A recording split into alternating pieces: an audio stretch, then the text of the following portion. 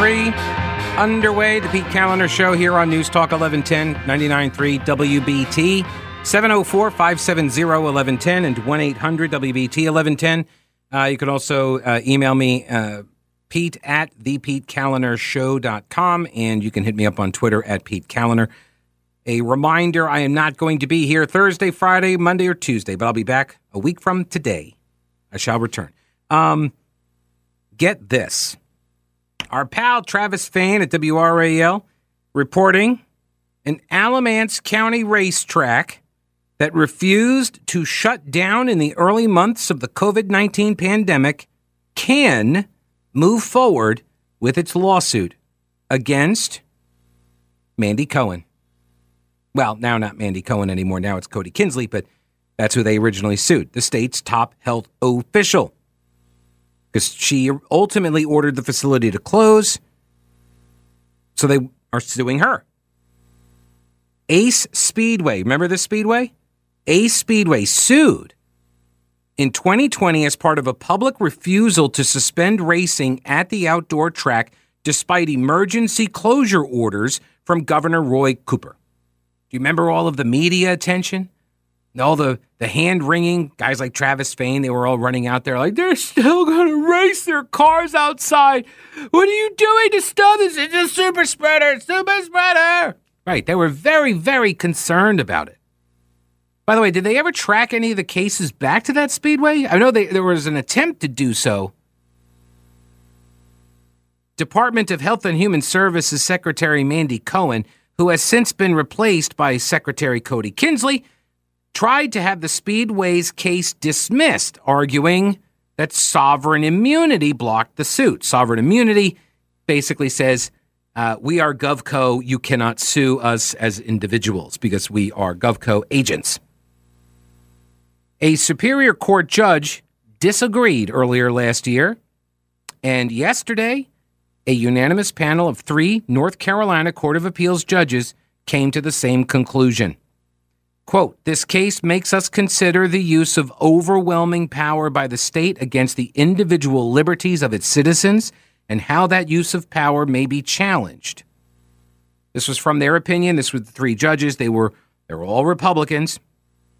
Whether shutdown orders actually violated the Speedway's rights, that is a matter for the full trial. That's what the judges, they're not ruling on the merits of the case. They're just saying the trial can move forward.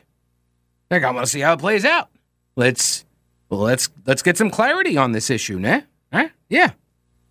And then, of course, the appeal, or this ruling can be appealed up to the state Supreme Court, where you have a Democrat majority, and they may very well say, no, you can't move forward, and it ends.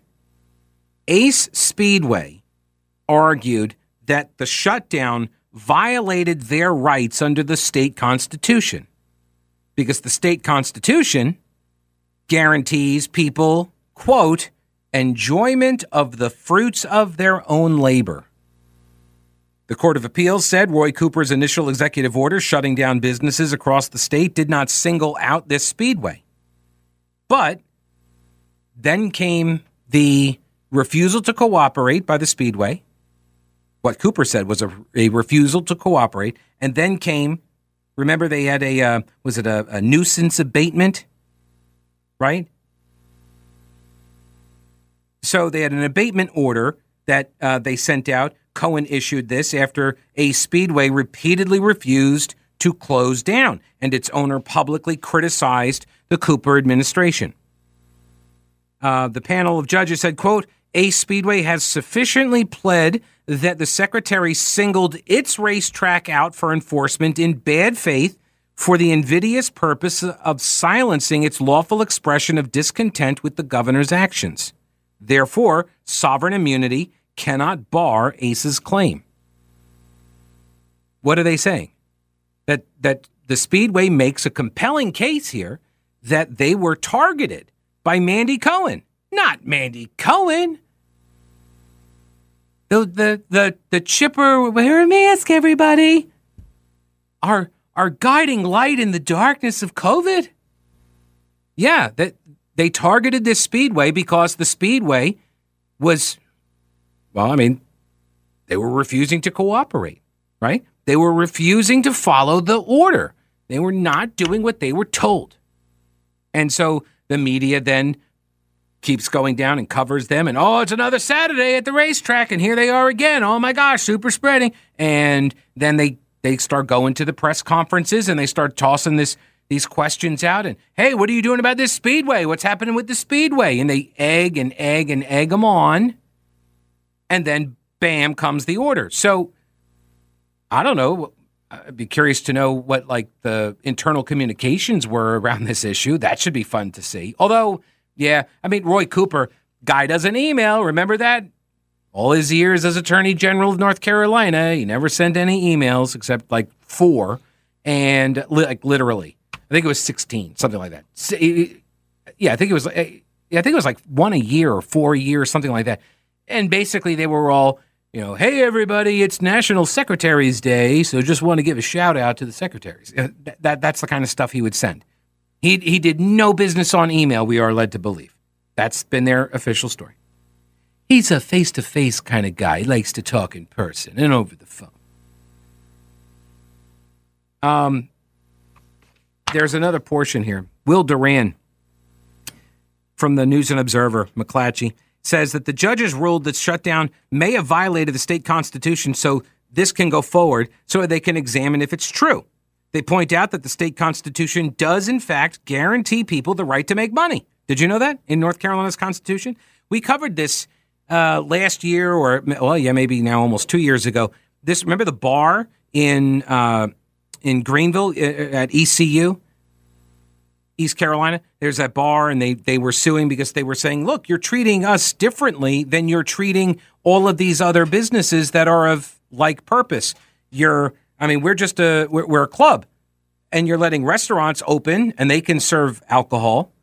You let breweries open, you let wineries open, they're serving alcohol, but I'm not allowed to serve alcohol because I'm just a club. I'm just, like, what's up with that? And so they sued the Pacific Legal Foundation, Jessica Thompson.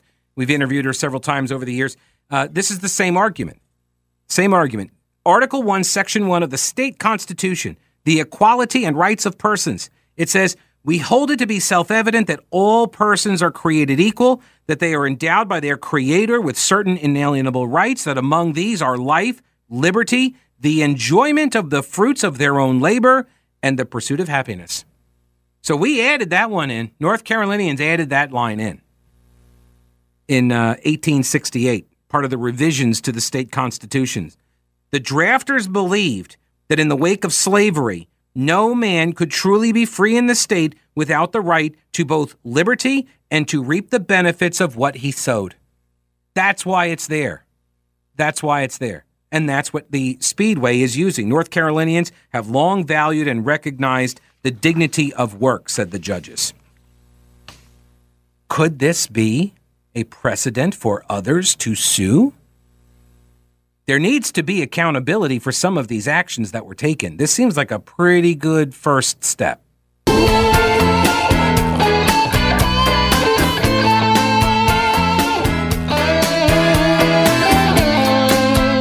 right, look, you know me. I'm not a vindictive guy.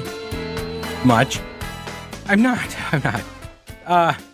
But the reason why you do the post-mortem, the reason why you do the debrief, the after-action report, you have to go over what worked and what didn't. You have to acknowledge the things that you got right, things that you got wrong, and this way you know in the future, when presented with a similar circumstance, that you don't make those same mistakes again. That's why we need to have this post-mortem or this autopsy. I know this, those are the terms that are used in like electoral politics, like after the campaign. Why did we lose? They do the post-mortem and autopsy.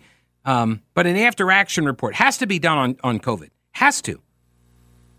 And it has to be done with, by, and for the people that made these decisions. And in North Carolina, that is Governor Cooper, and it is Mandy Cohen, and it is Cody Kinsley. These are the people that made the calls. They are the ones that made the decisions. There has to be a reckoning with the bad decisions and the good ones too. If you think you made some good decisions, put them out there, sure. But it cannot be strictly limited to the campaign trail. You can't just rely on, one guy running against, and now Cooper's not even up again for re-election unless he runs for some other office, but there's no other way to go after him over this stuff, right? You had Dan Forest, that was it. So you're telling me, well, you got one guy, that's it. One guy, one time he gets to make his argument at that specific moment in time, and that's it. Oh, well, I guess Cooper won, so no need to look back and see if he messed up on any of the decisions. From the North Carolina Court of Appeals 3-judge panel, now they all three of these judges are Republicans, and so you can dismiss that. You can dismiss this ruling for what it is, or because they are Republicans. You can say that. The Secretary of Health and Human Services, Mandy Cohen, and now Cody Kinsley, contend that the court may take judicial notice of factual data surrounding the COVID-19 pandemic at the time that the abatement order was issued against that speedway, right? They said everybody locked down. The speedway was like, no, we're doing other measures. We're going to stay open. And then they were like, no, we're going to target you for an abatement order. And they came in and shut them down. And what the Health and Human Services Secretary is saying, the state is saying, that you gotta take judicial notice of the factual data surrounding the pandemic at the time that it was ordered. And the judges say, we disagree. The Speedway said that the abatement order was the foundational authorization to force it to cease operating its racetrack, and that the order was unconstitutional as applied. An examination of the facts surrounding the COVID-19 pandemic at a later stage of trial may show that their precautionary measures to manage contact tracing of its attendees, they installed plexiglass, touchless thermometers, 6 feet distance markers, and screening booths that, look, if it goes to trial, and what the court is saying is they need to test this in trial. You don't get to just head it off at the pass and say, government immunity, you can't hold me liable. They're like, well, no, maybe we can. Did you target this speedway? They said they were doing all of these things, the science and data, the incantations of, right, the super smart set telling everybody to wipe down their groceries, right? So they're like, look, they can make these arguments in court at trial. That's where you would make this case, literally. They did all of these things, and they're going to argue that that was sufficient to combat the spread of COVID-19 at an open-air racetrack. The insanity of that. The insanity that they shut down the racetrack and it's outside. It's like they were kicking people off of the beaches. Remember that story? Just insanity. Presuming these facts in favor of the Speedway as the non-movement, one of the parties anyway, the reasonableness of an imminent hazard as justification for the Secretary's actions can be questioned. So the Speedway is arguing, look, we did all of these things, and if your expert said that, oh, this is an imminent hazard, that's why we issued the abatement order telling you to stop, to close down, that's what the abatement order was over, then they have every right to present all of this other evidence that says they were actually taking precautions, so it was not an imminent hazard. So we're going to find out. They get to proceed, unless, of course, the state appeals it to the state Supreme Court, and the Democrats on the state Supreme Court decide that they don't want to hear the case, which I'm assuming that's where it's happening. But hey, take the victory while we can. It's something. Meanwhile, Mecklenburg County back into a code red for the spreading of the COVID. As the cases and hospitalizations climb, restaurants and event venues remain wary of enforcing masks again. This is the Charlotte Observer story by Catherine Muccigrosso and Hannah Lang. Mask mandates and other COVID safety protocols have been politically contentious issues since the start of the pandemic in March of 2020. The CDC on Friday said people in Mecklenburg County are at high COVID risk. Nearby counties as well. Rowan, Cabarrus, Iredell, Lincoln, Gaston. The BA.5 Omicron variant, they're getting less scary sounding, just as a really like BA.5, BA5. Okay. It's one of the most highly transmissible variants. Again, virus is virus. This is what they do. They become more transmissible, but they become less lethal. And that is good because it builds up herd immunity over the course of time. It is not to say that there aren't people that suffer from it. Of course there are. It is a virus, much like people die of other viruses, other diseases. Yes, bad things do happen to good people. More than a dozen businesses that the Observer reached out to for this story did not want to comment about the mask mandate issue or did not respond by a deadline. A handful of others said they're not going to bring back mask requirements unless the government tells them to. And few said they plan to make workers wear them.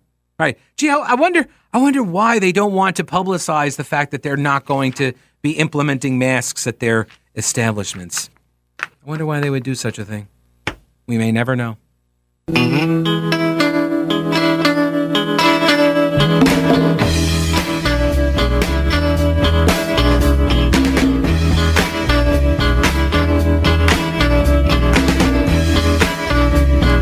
News Talk 1110 99.3 WBT. There's also a court case up in Canada, And court documents in that case reveal Canada's travel ban over the COVID had no scientific basis. Whoops. Yeah, I'll get to that in a second. 704-570-1110, 1-800-WBT-1110.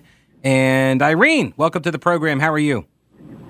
Hi, Pete. How are you? Hey, I'm good. What's going on? So I just wanted to kind of add to the idiocy of this whole thing. I play for the American Contract Bridge League in tournaments and things, and I was set up to play in Charlotte here. I even have a friend coming in from out of town to play with me. I was going to play all weekend long, and then all of a sudden we get notified that Mecklenburg County is back in the red, and until it turns to yellow, we've all got to wear masks the entire time we're playing bridge. And I just had to cancel all my partners, you know. I have some very liberal partners that wear masks anyway, and then I have my very conservative partners that don't like to wear masks. And so I just had to tell everybody, you guys, I'm sorry, I cannot wear a mask for 4 hours. I can't tolerate it. Yeah. So, did you say we're going to have to play online? Did you say American Contact Bridge League? American Contract. Oh, Contract. League. It's a duplicate card game. Okay, that makes more sense because I was trying to imagine contact bridge, and I'm like, I mean, a lot of hip injuries probably, but So this is the idiocy that trickles down, if you will, from these types of decisions like the red, the green, the yellow, the zones, and all this stuff, and the metrics that they created are by and large arbitrary, right? Why does some area get a red designation versus a yellow versus a green? Exactly. It's because they set up the parameters for when those zones would, you'd go into the zone based on percentages of. Remember, they used to talk about the percent of positive, the percent of cases that were positive, right? They talked about that, and they used that as a metric. And then a couple of years down the road, they're like, well, you know what? That's actually not really accurate. It doesn't really tell us a whole lot. Yeah, we were saying that from the beginning. It's not a good metric, but they stuck with it. Same thing. You know what's so interesting? Out of 100,000 people, there are 11 new cases, and it's in red.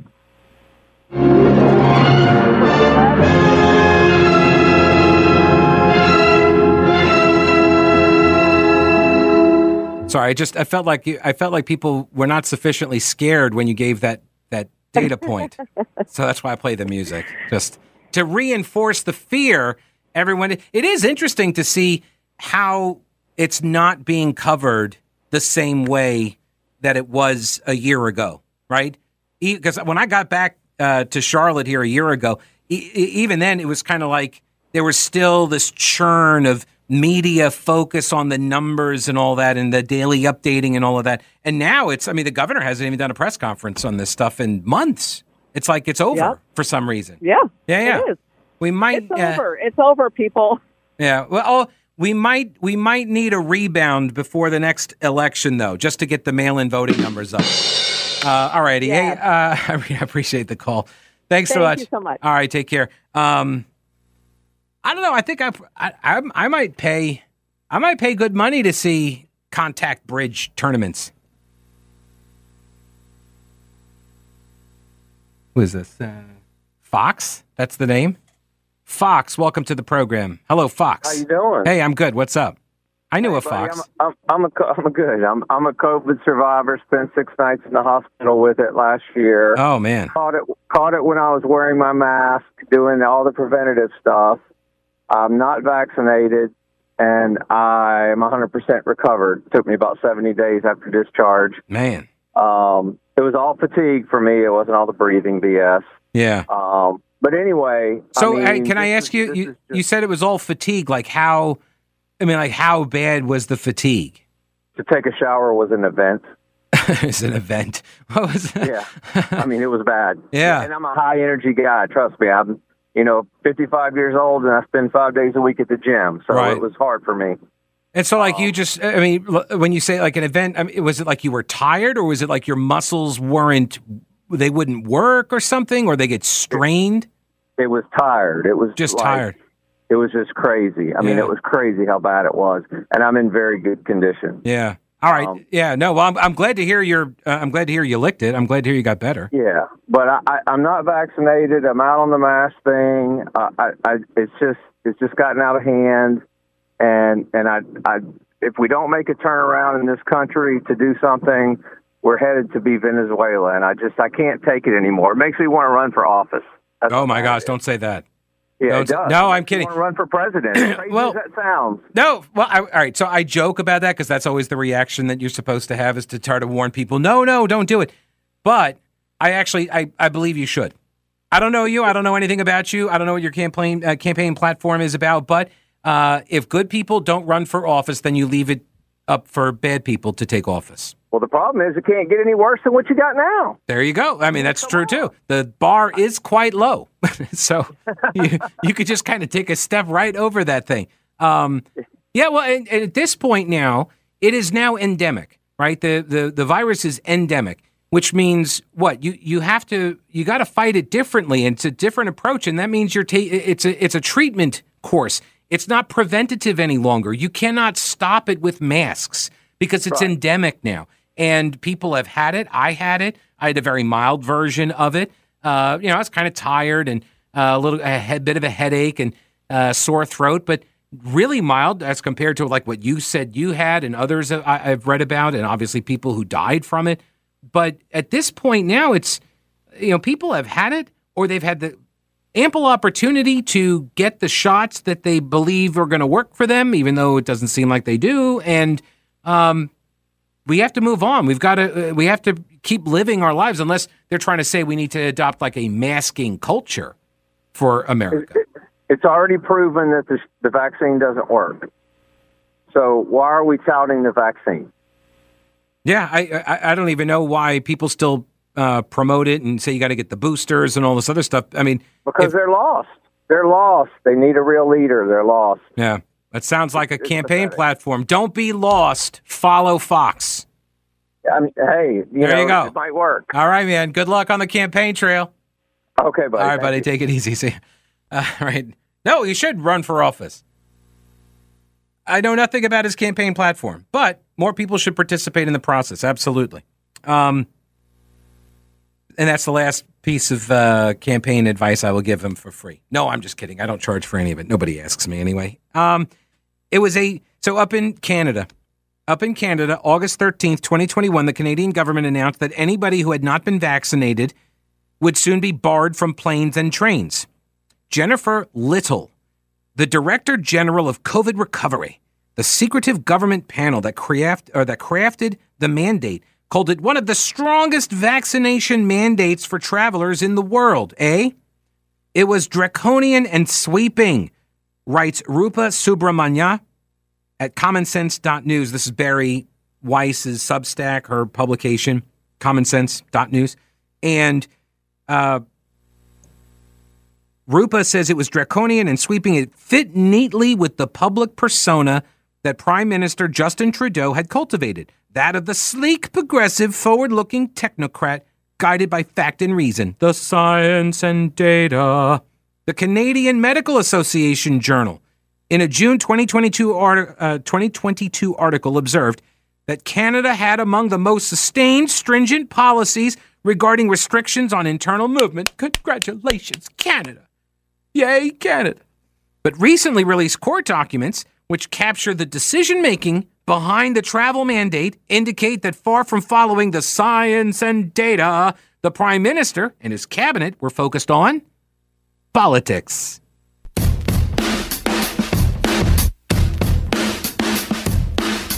News Talk 1110 99.3 WBT. Pete Kaliner here. Up in Canada, 2 Canadian residents have filed a lawsuit against the government. And until last month, they were under seal. Both plaintiffs are business owners. Both have family back in Britain. Both refused the vaccine on the grounds of bodily autonomy. And they sued. Their names are Carl Harrison and Sean Rickard. So far, the lawsuit has cost the 2 plaintiffs about $186,000, of which Rickard has raised $121,000 on GoFundMe. In February of this year, when the Canadian government invoked the Emergencies Act in response to the trucker protest, who were they were protesting a separate vaccine mandate in Ottawa, GoFundMe forced Rickard off their site. Along with all the people that were raising money for the truckers, they canceled Rickard too. All right, so these court documents that have now been unsealed, what do they show? Well, for starters, the Director General of, what is it called here? COVID Recovery. That's capital R, Recovery. COVID Recovery. It's a government panel in Canada.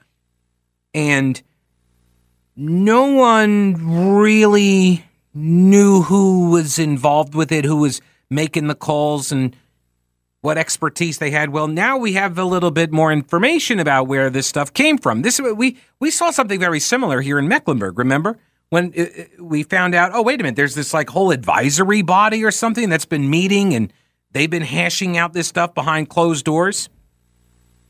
No one in the COVID recovery unit, including Jennifer Little, the Director General, had any formal education in epidemiology or medicine or public health. None of them. These are the people in charge of COVID recovery. The Director General, Jennifer Little, has an undergrad degree in literature. Because that really prepares you for the pandemic, right? She was asked whether anybody in the unit had any professional experience. She said there was one person named Monique St. Laurent. According to St. Laurent's LinkedIn profile, though, she appears to be a civil servant who briefly worked for Public Health Agency of Canada. She's not a doctor. And she confirmed that she was a member of the board, this COVID recovery panel, but would not answer any other questions posed to her. Then Jennifer Little also suggested that a senior official in the Prime Minister's cabinet, or possibly the Prime Minister himself, had ordered the travel mandate to be imposed. She refused to say who had given her team the order to impose the travel mandate, but said, quote, "I'm not at liberty to disclose anything that is subject to cabinet confidence."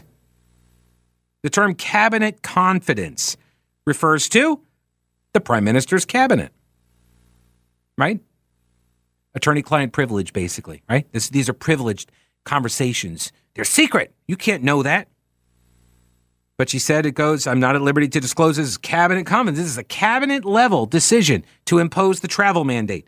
In the days leading up to the implementation of the mandate, transportation officials were frantically looking for a rationale for it, and they came up short. there was an exchange in October of 2021 between Aaron McCrory and Dawn Lumley-Mylari. The names are not important, okay? We'll just say Aaron and Dawn, okay? Aaron says he's the Associate Assistant Deputy Minister for Safety and Security in Transport Canada. Good Lord. That's the department that houses COVID recovery, right? No wonder it's so secretive. Nobody can find the thing. Anyway, Dawn is an official in the Public Health Agency, and Aaron seems to be casting about for a credible rationale for the travel mandate about 2 weeks before the mandate kicks in. He keeps asking for updated data. Does it exist? Is there, quote, clearer evidence? It would be helpful in order to help you guys, to assist you guys in supporting the measures. And then a week goes by, and it's like, hey, just checking in. We need something fairly soon.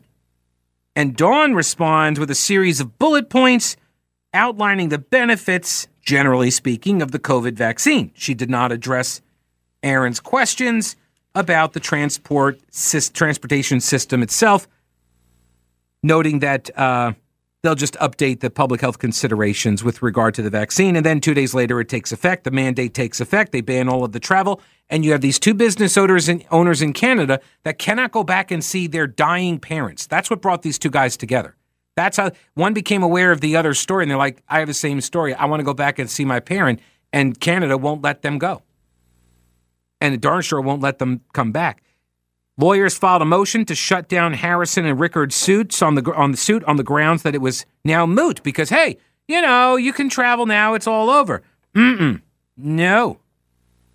The Trudeau government has claimed to follow the science on COVID, but that science is strangely different than it is everywhere else, said Bruce Pardee, a law professor at Queen's University and a former board member at the Conservative Justice Center for Constitutional Freedoms. He says, instead, its policies are based on spite, divisiveness, and pure politics. COVID now serves as an excuse to punish the government's ideological enemies. By the way, COVID Recovery has no website. Its name appears almost nowhere in government records. And the two guys suing say they want to expose the truth behind this all, that it was driven by politics and not science. Good luck to them. I am back next Wednesday. Y'all be good. Don't break anything while I'm gone.